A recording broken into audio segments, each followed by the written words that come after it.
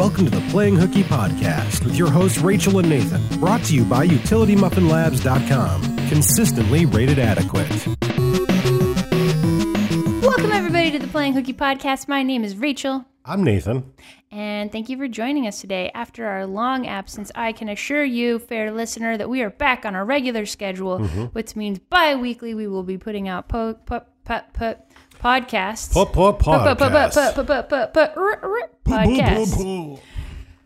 And with that, what are we talking about today, Nate Dogg? Well, so the other day, it was a different day than this one. You had... So let's go back to the beginning. Sorry. I've been reading a lot more books. That was me rewinding. Thank you. Yeah. That was good. That was a great sound effect. Yep. I will not replace it with a better one. Okay. I'll keep it in there. I feel like you will. I won't. I definitely won't. In fact, I'll use that one for every future rewind sound effect ever. Let me do a good one, just like a clean take. If you're laughing, then it's not a clean take. Okay, you gotta be quiet. So this is like a don't smile, don't laugh thing. I shouldn't smile? You can smile, but you can't laugh, or else you owe me like a Coke or something. You won't drink that Coke? You're right, I won't. What's a beverage I would drink? Please, Thyron. Chocolate milk. I will drink a chocolate milk. You owe me a chocolate milk if you laugh. Jinx, you owe me a chocolate milk. Yeah, drink, you owe me a chocolate milk. Okay, you ready? Clean take, clean take. Well, now the fizziness of your water is going to get picked up on the mic and the rattling of the ice in your cup. Oh, Nathan, this is some low quality BS. Low quality podcasting. Okay, zip it. Ready? 1, 2.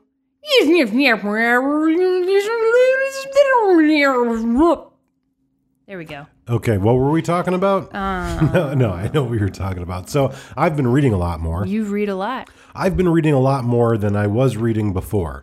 And I never know what to read.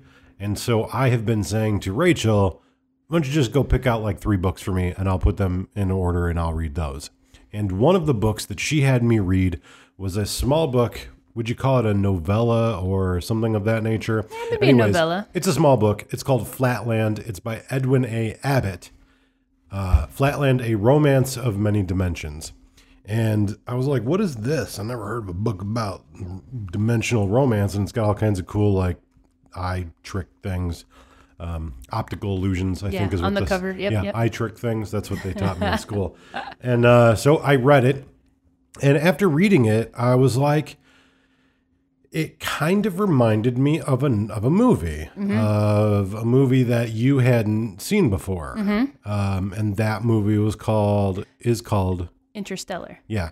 And why it reminded me of Interstellar is because they have some very vague similarities. Sure. So why don't you tell the folks at home, spoiler alert, a little bit about what Flatland is about? So it's also, who cares about your spoilers? Because I'm pretty sure this was over 100 years old. Is I think first published in 1884. Yeah. So it's an interesting book about math in a way, but it's more than that. But basically, it is about I wouldn't call them people, but they're essentially like. They're quote unquote Flatlanders. People, right? Yeah. They're creatures, they're humans, but they live in 2 dimensions, if I remember correctly, and like they are able to interpret or see or somehow like understand one-dimensional creatures, and they kind of like give you all like the fun little math of like how they function and how they're all shapes, and so the main character, I don't remember if they give a character a name. I don't think they do, but he's a square. Yeah, he's essentially a shape, and they go all about how like their lives exist in this 2-dimensional world and how it's just very complex in that regard. Like, yeah, it's sort of like reading the first chunk of this book where he's explaining their world and how they live and how they're all these shapes living in this 2-dimensional plane. It's very much like a kid sat down and was like, I'm going to make all the world building for this book I'm going to write someday. Here's all the rules to how this world works. So it almost reads like the flavor text of a tabletop role-playing game. Kind of, yeah. But not in a bad way. A lot of people might go, oh, I don't want to read that. Why would I want to read that? But like, this is all the flavor of these people, we'll call them people for lack of a better term, that live in 2 dimensions. And they are shapes, squares and triangles and Lines, octagons, yeah. right, and how they function in this 2-dimensional world. And this character is able to see, by happenstance, he walks into the 1-dimensional world, and he begins to tell them, you know, like how strange it is that they function in 1 dimension, and like their 1-dimensional king, you know, begins to like.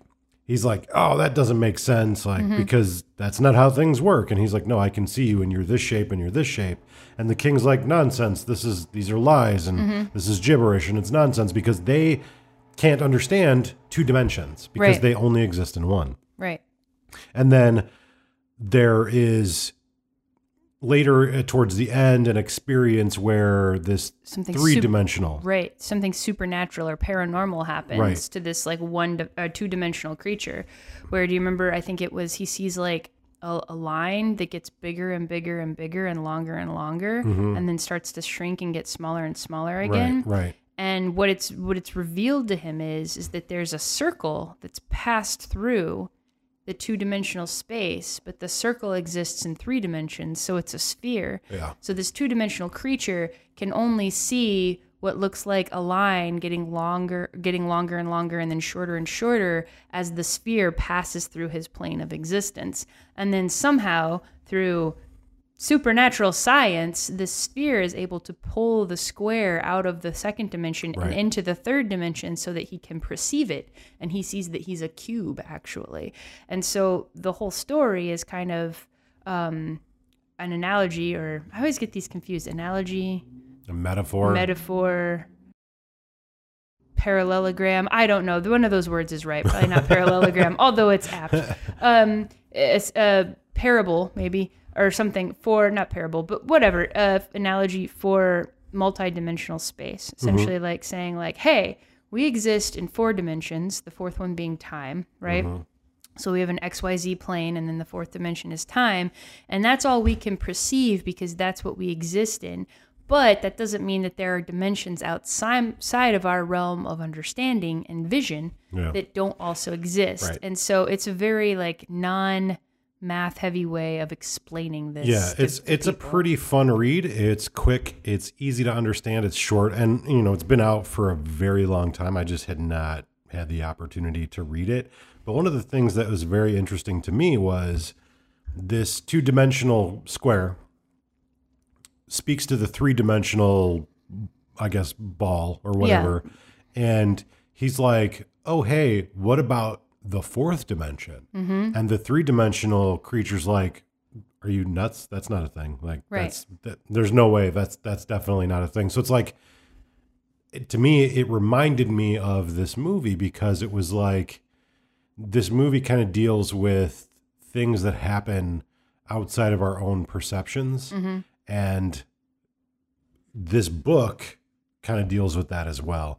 And it deals with Interstellar deals with travel of distance and travel in 3 dimensions, but then also through time and space. And then even beyond that, like, it creates this very interesting perception of dimensional travel.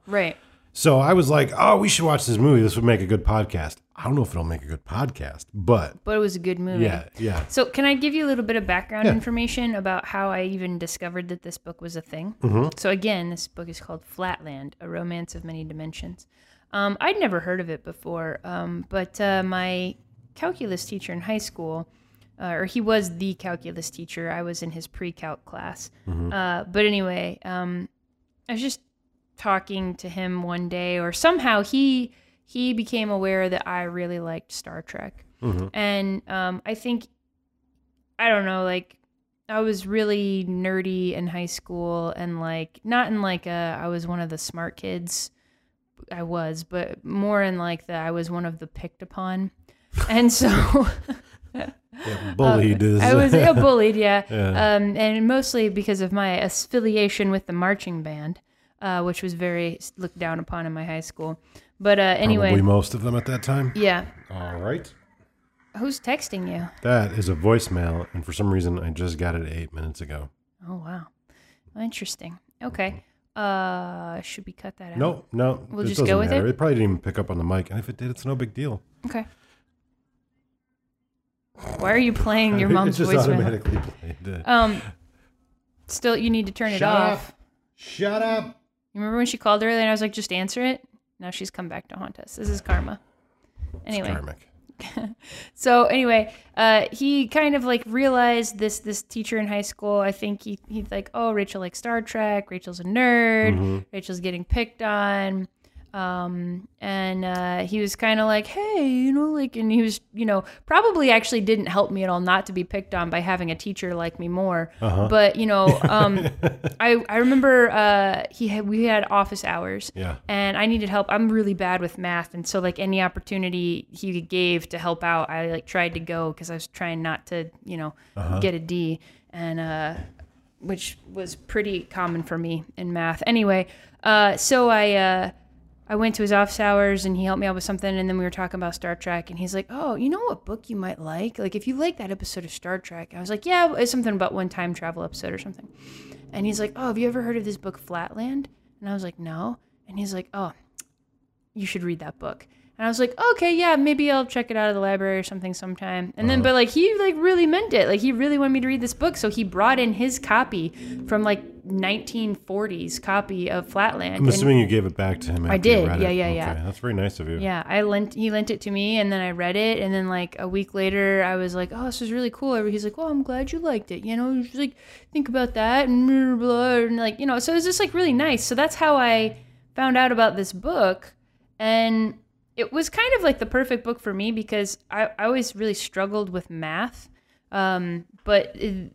This book is a really nice way of sort of explaining multidimensional space to people who wouldn't be able to get there with math. I honestly don't know how advanced of math you have to do to get to that place. I don't know either, but it definitely explains it in a way that's easy to comprehend. Yeah, I think because I'm a dum-dum when it comes to math. Like, I'm terrible at math, but like I can understand that things have dimension. Right. And that was very easy for me to pick up. So it must be written for other dum-dums. Right. To Well, understand. and I think like too, it's really stood the test of time. I mean, there's some like weird old-fashioned ideas about the roles of men and women, but it was written in 1884. So and their women are stabby. Yeah. And so in the shape people's world, the women are triangle, or no, they're lines, and so they're stabby, and their stabbing can like inflict permanent death and damage on people. Yeah, so they men have to like go in a specific room because if they don't, like they can murder you. Right. It's very interesting and weird. Yeah, so it is a bit like anachronistic. Like definitely. And there's a lot of classism in it too that I think smacks of like the Britain. Yeah. Yeah, and like at the turn of the century, Victorian era. Yeah. So anyway, I'd recommend it. It's pretty good. I think, if you like that sort of stuff, you should definitely check it out because it's very short. And I think, kids, high school age kids could like it and appreciate it. You just have to have a passing knowledge of maybe very rudimentary geometry to, and even then, probably not. Here's a brain spark you gave me. Because a teacher of yours gave you this book or like gave you their copy to read and then you brought it back to them. It reminded me of my 7th grade industrial arts teacher brought me a book to read because I always used to read Stephen King books in his class because something about me, I often did not do work in classes I was supposed to do and would just like do other things that interested me instead. So he took like a passing interest and brought me this book to read, and I still have it. It's still on the bookshelf. I never gave it back to him, and more importantly, I never read it. What book was it? I think it's called either Queen Magic, King Magic, or King Magic, Queen Magic. I don't know, but Is it basically, a Stephen King book? No. So I think he thought at the time, because remember this is before like Google. really before the internet. I think he thought that it was one of Stephen King's pen names, and I'm pretty sure it's not, but he obviously it must write in a similar style as Stephen King. But yeah, I never cracked the book. I never read the book. So now I do have to read that book because I feel really shitty. And you have to return it to him. I don't even know his name. Well, I have no way of tracking this person down. Now we have a mystery to solve. No, we have no mystery to solve. I'll just give a book to someone. But yeah, I'll read it. So you had never seen Interstellar. Correct. And I don't know if a lot of people are into that movie or like if I know it was like probably pretty big when it came out, but I've always really enjoyed it. I always thought it was a pretty good space flick. What did you think about it? Like, I really liked it. So it was a Christopher Nolan movie, right? Yeah, it's part of the reason why I was attracted to it because I'm like pretty like Christopher Nolan and like Quentin Tarantino and like a few other directors are kind of like I'll always see their movies. Your favorites, yeah. No, I liked it a lot. I think I tend to get it confused with a couple other movies of like space time travel movies that came out somewhere around there. Yeah. I think that was when I was finishing graduate school, so I didn't go out and see a lot of movies at the time.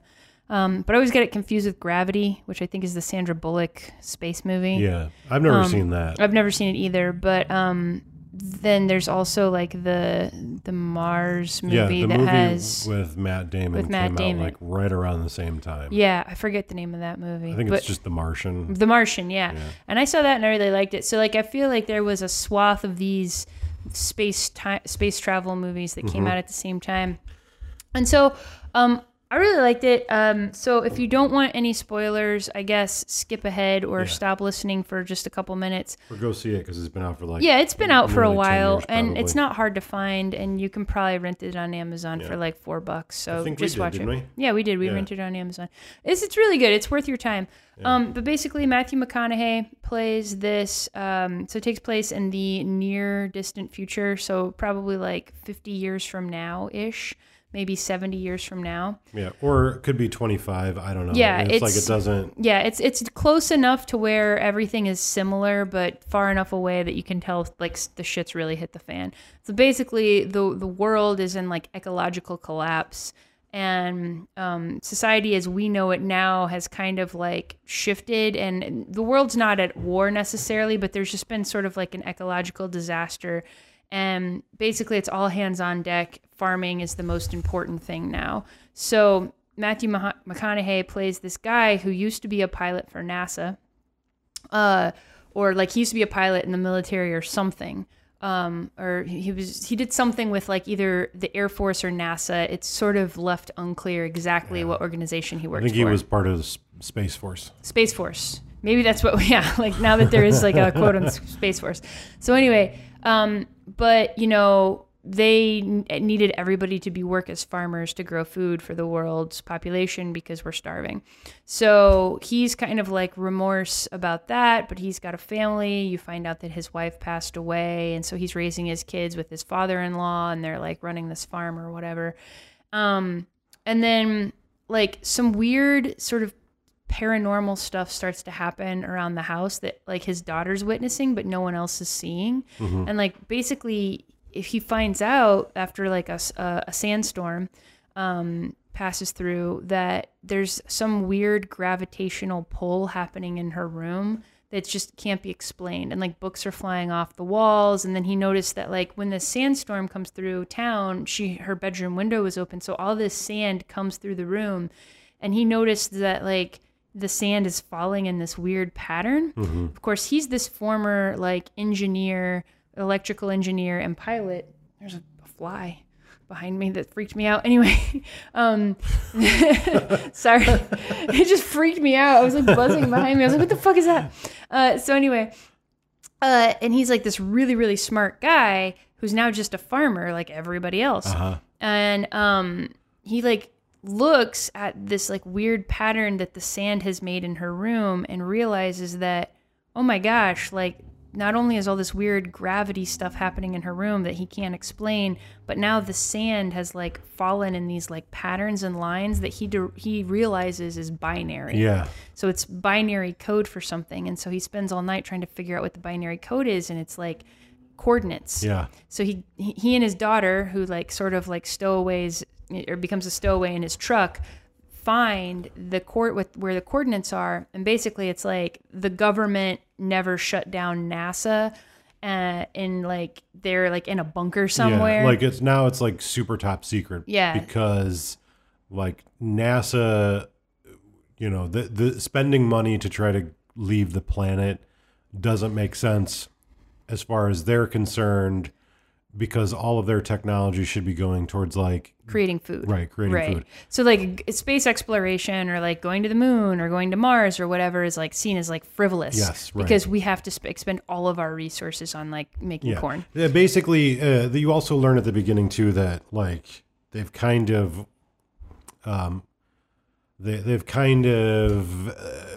made space exploration seem as if it was a hoax.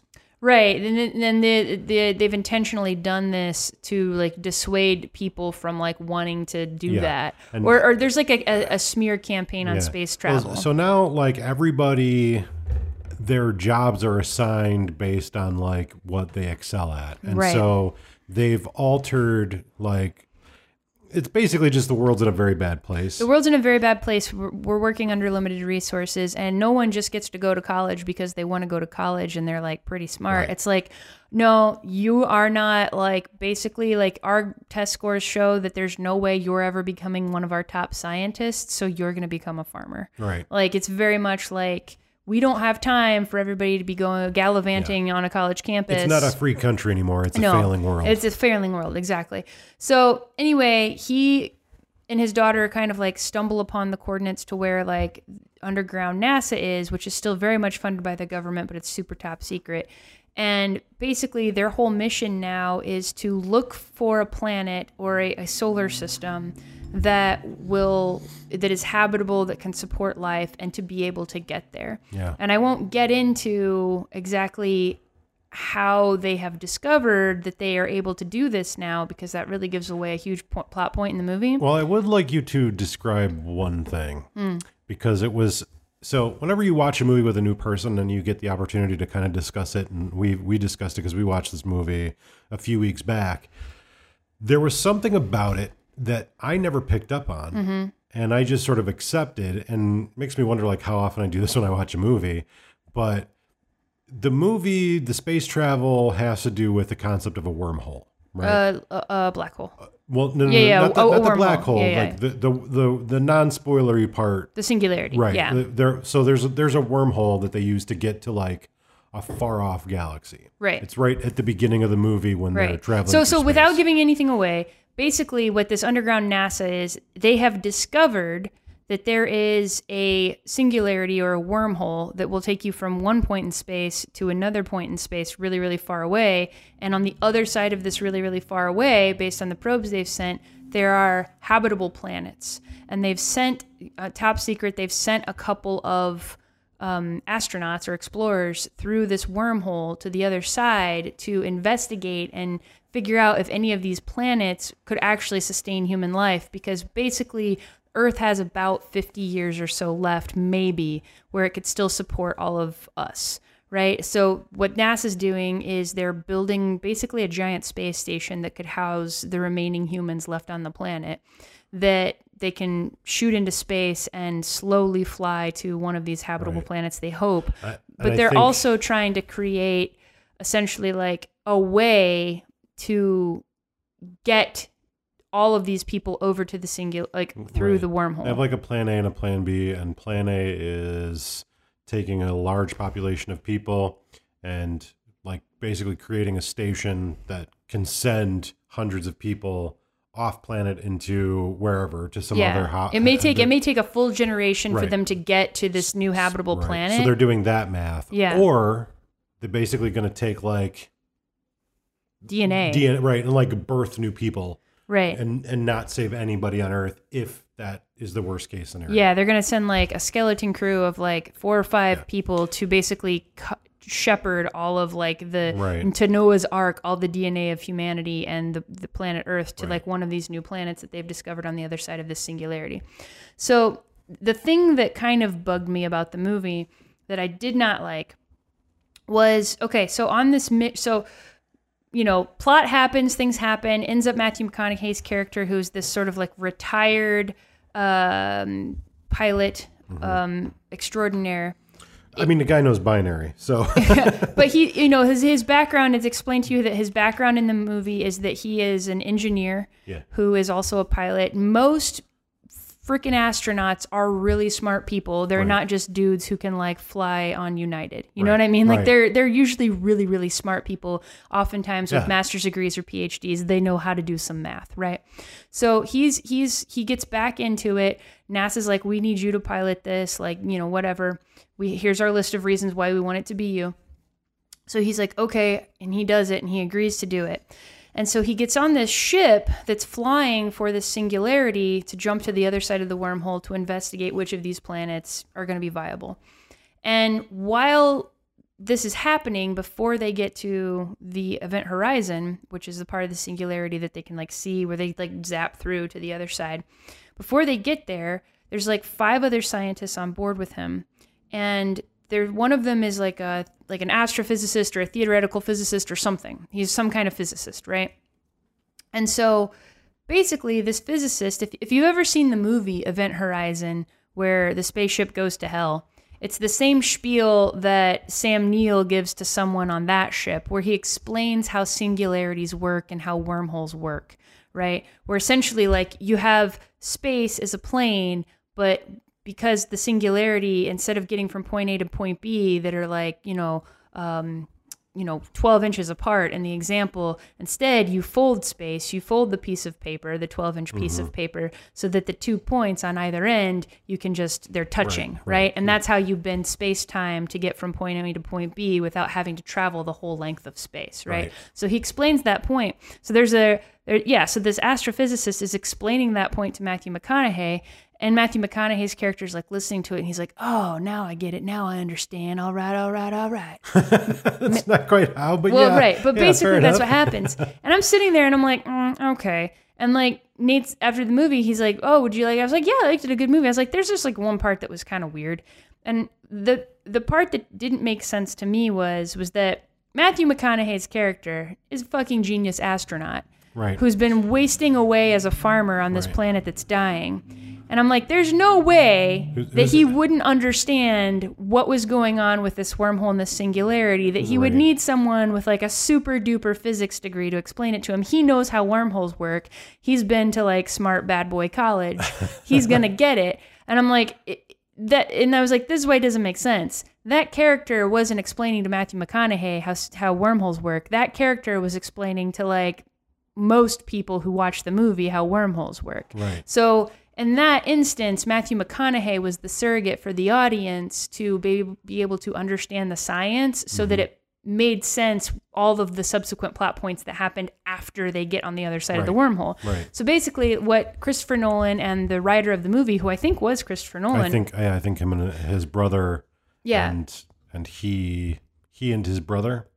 Grammar's the hard. Two of them wrote it together. So basically the Nolan brothers were like, okay, we have to explain just this small tiny bit of like physics to the audience so that they understand what happens in the second half of the movie. How do we do that? Oh, we'll have this physicist explain it to Matthew McConaughey's pilot character. The only problem is that people who in the know are going to know that pilot character is so smart he would not need this explained to him. So that's the only part of the movie where I was like, that doesn't make sense. And I've seen the movie like probably 4 or 5 times, and I was never like, oh, he should be that smart. I was just like, that's the explanation. I think sorry to cut you off, but I think the better way to handle that scene was, rather than having it be a conversation between this physicist and Matthew McConaughey's character while they're on the ship traveling to the black hole, right?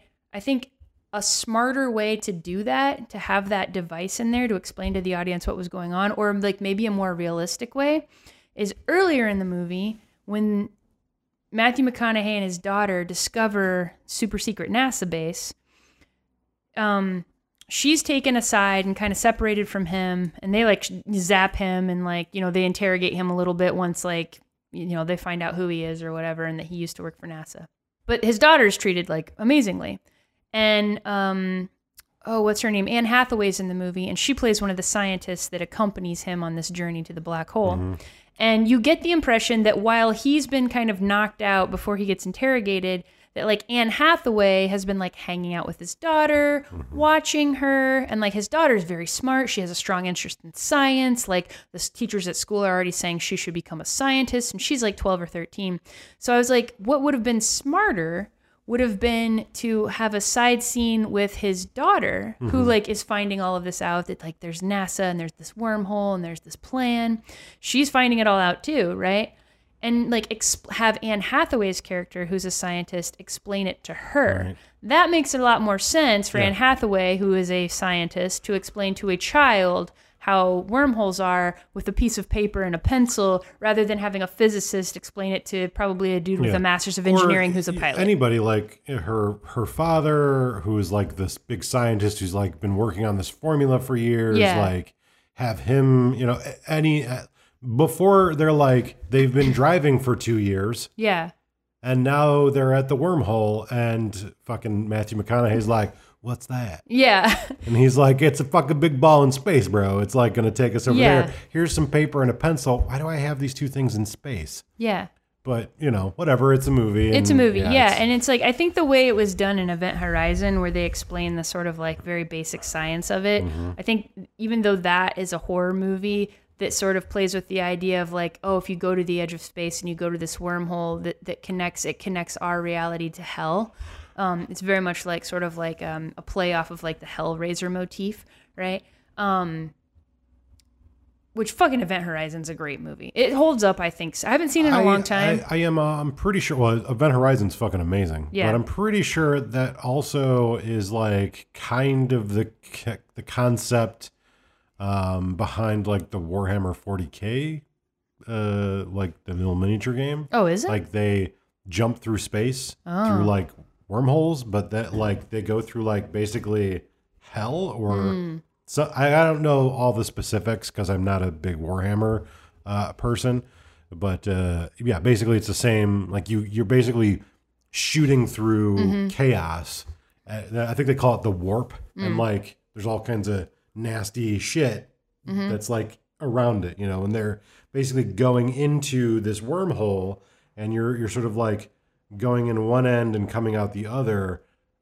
There's stuff in between, right? You know, so like I think the idea is in the movie Event Horizon, it's not that there's a parallel universe where hell exists and the wormhole takes you to hell. It's that hell exists on this plane of existence. It's just really fucking far away. And if you go through the wormhole, you bitch, you in hell. Yeah. And then and so Interstellar does the same thing, where it's like this world minus the hell, you know, like these worlds, these other habitable planets on the edge of this, you know, galaxy exist, but there's no way humans could ever get there unless there was a wormhole, a black hole to take us there, right? Some way to propel us that isn't like a jet propulsion. Right. So we could traverse space to get there.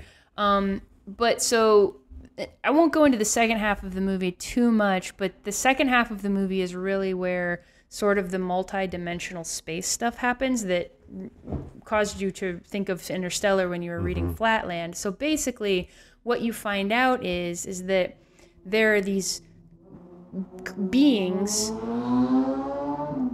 that ride motorcycles down our street. And there are these beings who like have the ability to communicate with us, but they exist in a different plane. Right. Like they exist in a different dimension. Right. And so it's hard to say, because they exist outside of our perception of time, it's hard to say when they exist and when they don't exist. Right. But also, like, I don't want to get too deep into that, because I think that's going to, like, ruin some things for people. I don't want to, like, completely spoil the movie. Right. But, yeah, like, basically, there are some sort of beings that exist in dimensions where,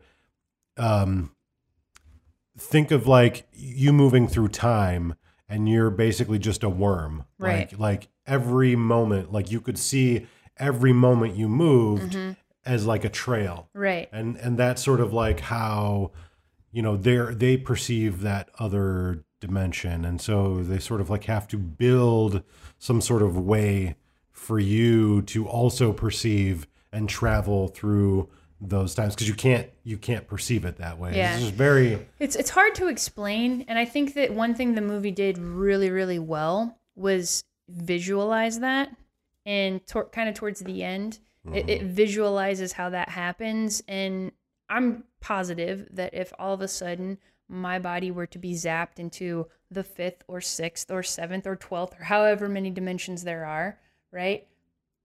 My stupid human brain would not be able to conceive or understand what I was seeing. It would probably cause me to go mad. So in order for me to be able to perceive it, whatever zapped me into this other dimension would have to create special dumb human glasses for me to wear that would allow me to sort of understand what I was seeing. And that's kind of where the movie goes. like when the ball lifts the cube out of the second dimension, and now the second dimension is like, oh my God, you are a god. Yeah. Yeah.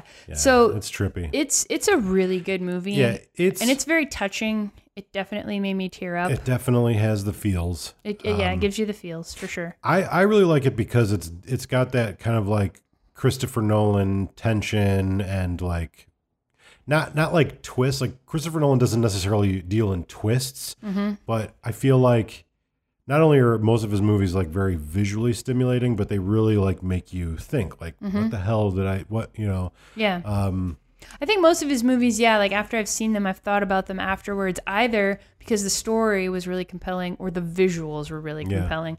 Like, didn't he do Dunkirk? He did, yeah. Like after we saw Dunkirk, I was just like amazed at the scale of that movie. Dunkirk's crazy because like I've only seen it once, and I saw it with you, and we saw it in the theater, and then like I'm sure I could watch it again now, but like I don't want to diminish that movie by watching it on a TV. Oh yeah, because like when you're like I'm sure we've talked about this on another podcast before, but like that movie just like was so tense because of like the droning and like the ticking, the sound like in the theater, like that movie is pretty long too, and like it wasn't a movie where I felt like it was long because the whole time I was like, what's gonna happen? Here's what happens to me when I watch really good movies like that, and many of Christopher Nolan's movies are like this for me. I forget that I'm watching a movie. Like if I can be reading a book and forget that I'm reading a book, that's a good book. Yeah. If I'm watching a movie and I'm so engrossed in what's happening, like, such a good movie. It didn't happen for me with Interstellar, but it did happen with Inception. It happened with Dunkirk. Definitely the second Batman movie that he did. Did you see Memento? Memento, yeah. Did he do Memento? Yeah. That's the first movie I ever saw by him. I don't know if it's I didn't his know first he movie, did that. But yeah, that's the first movie. That's the first experience I ever had with Christopher Nolan. I didn't know he did Memento. Yeah. That's interesting. Yeah, Memento is also really good. Interesting. Yeah. But anyway, you should see it if you haven't seen it. If you have seen it, read Flatland because it'll kind of give you like a different perspective on multidimensional space. Right. It's kind of fun. They're very different things. One's a book, one's a movie. One was made well over 100 years ago. Yeah. And so anyway, that's they are vaguely related, but I definitely enjoyed it. If you had Flatland, I mean it's 85 pages. Even if you're not a big reader, you could pick it up and read it at least in a couple of days.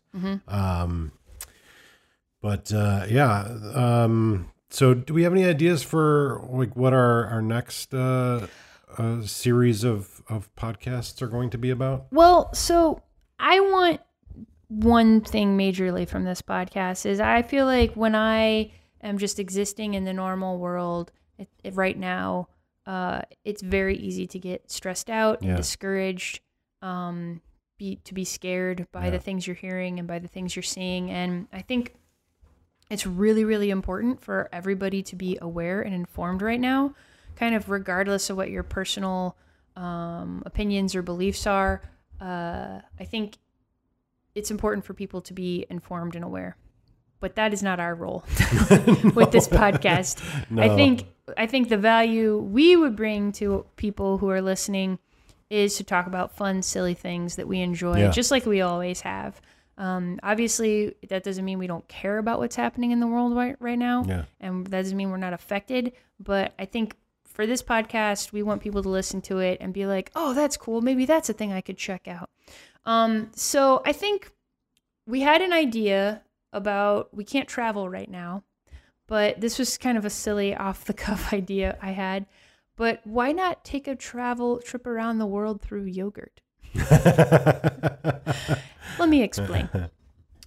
I don't know when it happened in the United States. I don't know exactly. Can't pinpoint the date. But I think somewhere about 6 or 7 years ago, Greek yogurt became a big deal. Mm-hmm. And people lost their goddamn minds because we did not realize how good yogurt could be. Mm-hmm. We thought that yogurt had to be this like liquidy, kind of tart, sour, vaguely fruit flavored bullcrap that you had to put a ton of artificial sweetener in to make palatable. Right.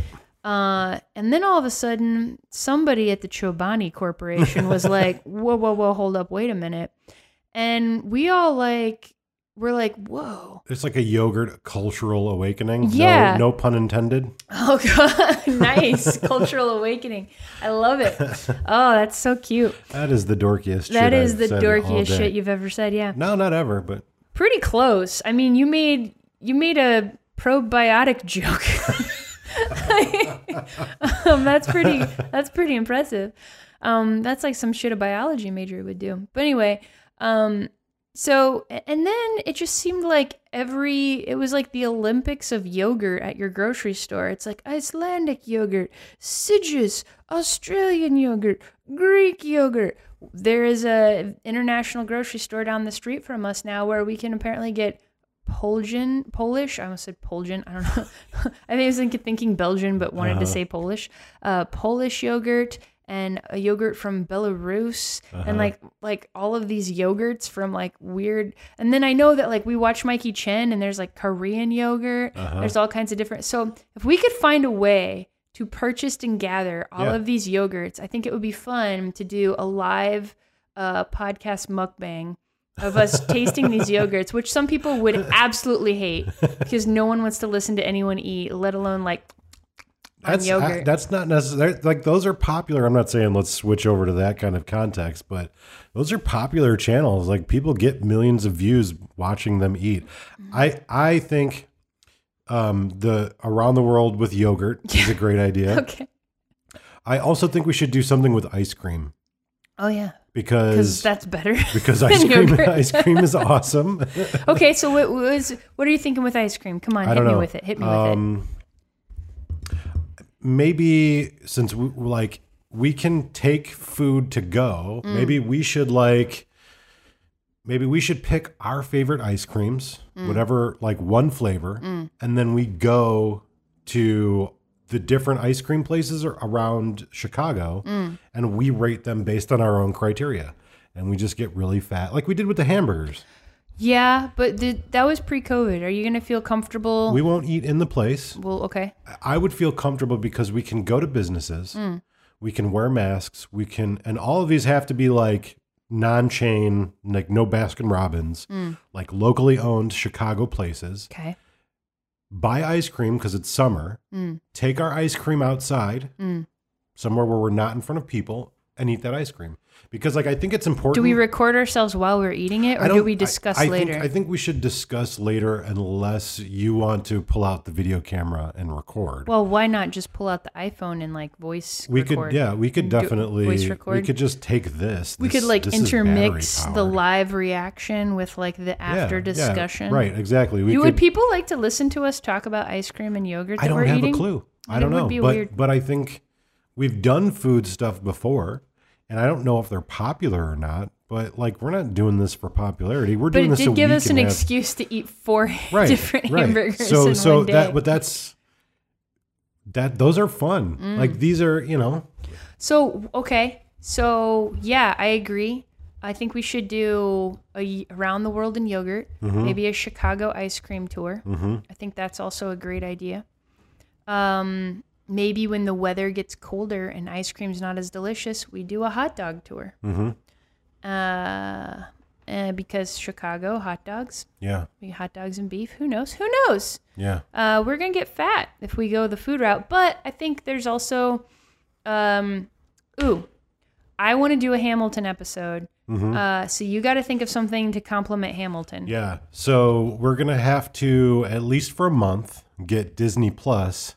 Oh, So and we're going to have to do it soon because Mulan's coming out. Yeah. Yeah. So we could do like, maybe we could do like live action versions of like animated movies, like with Mulan, and then like I could find a live action version of a cartoon and make you watch that. Like what? Like example? Like Street Fighter. Well, that's a video game. Like maybe the live action version of Fist of the North Star. I've not heard of any of these things. Yeah, there's plenty of like cartoon. I mean, we could do Avengers, like the movie. Yeah, like Avengers. That's a comic book. It's close enough. They were cartoons. Yeah, no, I mean, like we can brainstorm, but I think I like this idea. We could just do a Disney Plus season. Yeah, we could do yogurt, ice cream, and Disney Plus. Because the truth is that while we could still do like you bring a thing, I bring a thing, which I still really like that idea. Yeah. There's just a lot of stuff we want to consume, so why not co-opt it into podcasts? Yeah, and also like for the dozen or so people that listen to this regularly, feel free to give us ideas of things that we can do while we're kind of like in the social distancing, not quite shelter in place COVID situation.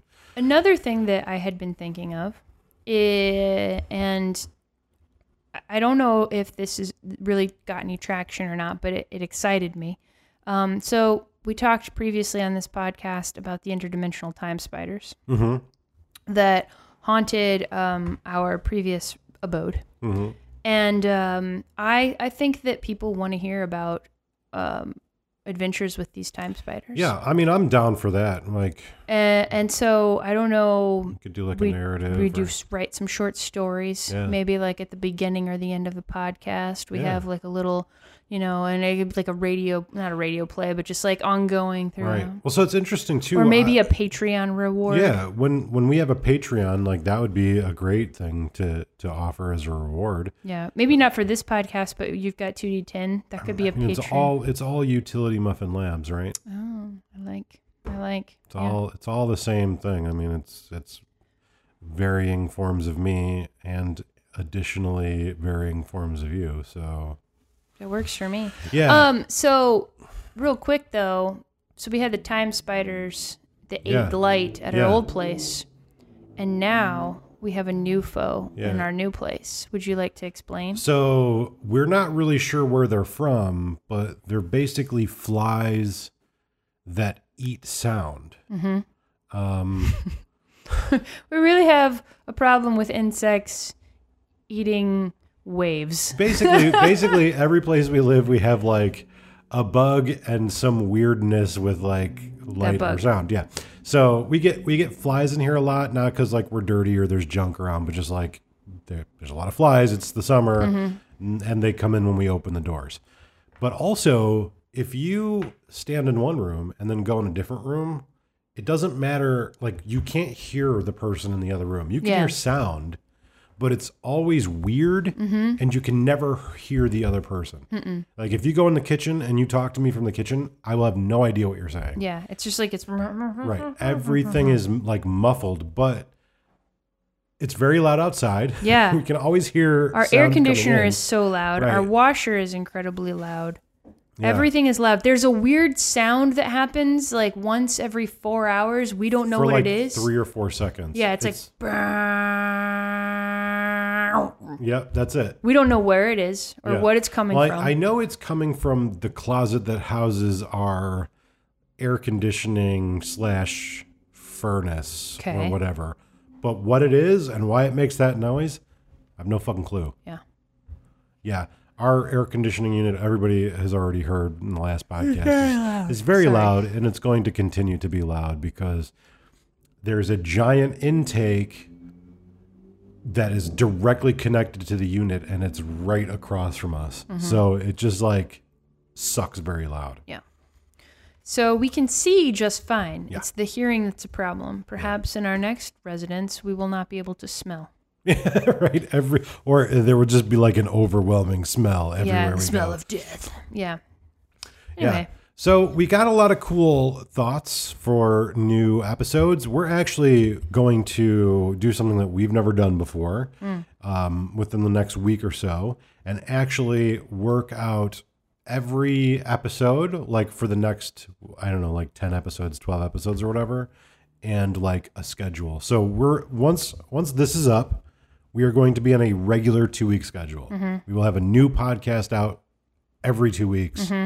You can set your watch to it, just like Get disciplined. Yeah. right, just like our other my other podcast. Sometimes Rachel comes on, sometimes she doesn't.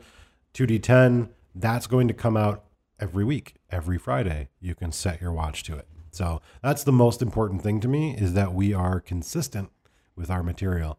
Life's been real hard lately. Lots of moving, lots of diseases, lots of unrest, not a lot of time to focus, but now we're going to regroup. We're going to try. Yep. We're going to get in there. We're going to do our very best. So, all right. Well, it's about an hour. Works So, for me. yeah, unless you had anything else. Let's see. We talked about traveling around the world with yogurt. I like this ice cream idea. Yeah. I guess we gotta get our minis back from Dude sometime. So that's a thing. Yeah. I don't really have anything else. Yeah. Yeah. I think don't leave us. We still have like the BattleTech coming. Yes. It's just we have to get the painted minis back before we can actually play. But yeah, that's coming. And also, if you don't know, for some reason you listen to this podcast, you don't listen to the other podcasts, check out my new one. It's called 2D10. You can find it on Utility Muffin Labs. You can search for it on iTunes and Stitcher and Spotify and basically wherever you can get podcasts. I believe you can find it. Let me know if you can't. I'll put it there. And it's all gaming related. It's all tabletop role-playing game related. And I just have fun, interesting conversations, hopefully interesting, with people that are either fans or creators or somehow involved in gaming. And YouTube videos will start to appear very early in September. So check out the YouTube channel. If you have any questions, if you'd like to come on our podcast, we're always open to have guests, people that have cool ideas. We're open. Yeah. All right. All right. Cool. Thanks for listening. Have fun. Go play some hooky. All right. Bye. Bye-bye. Bootylicious! Yes, Your Honor. Your witness.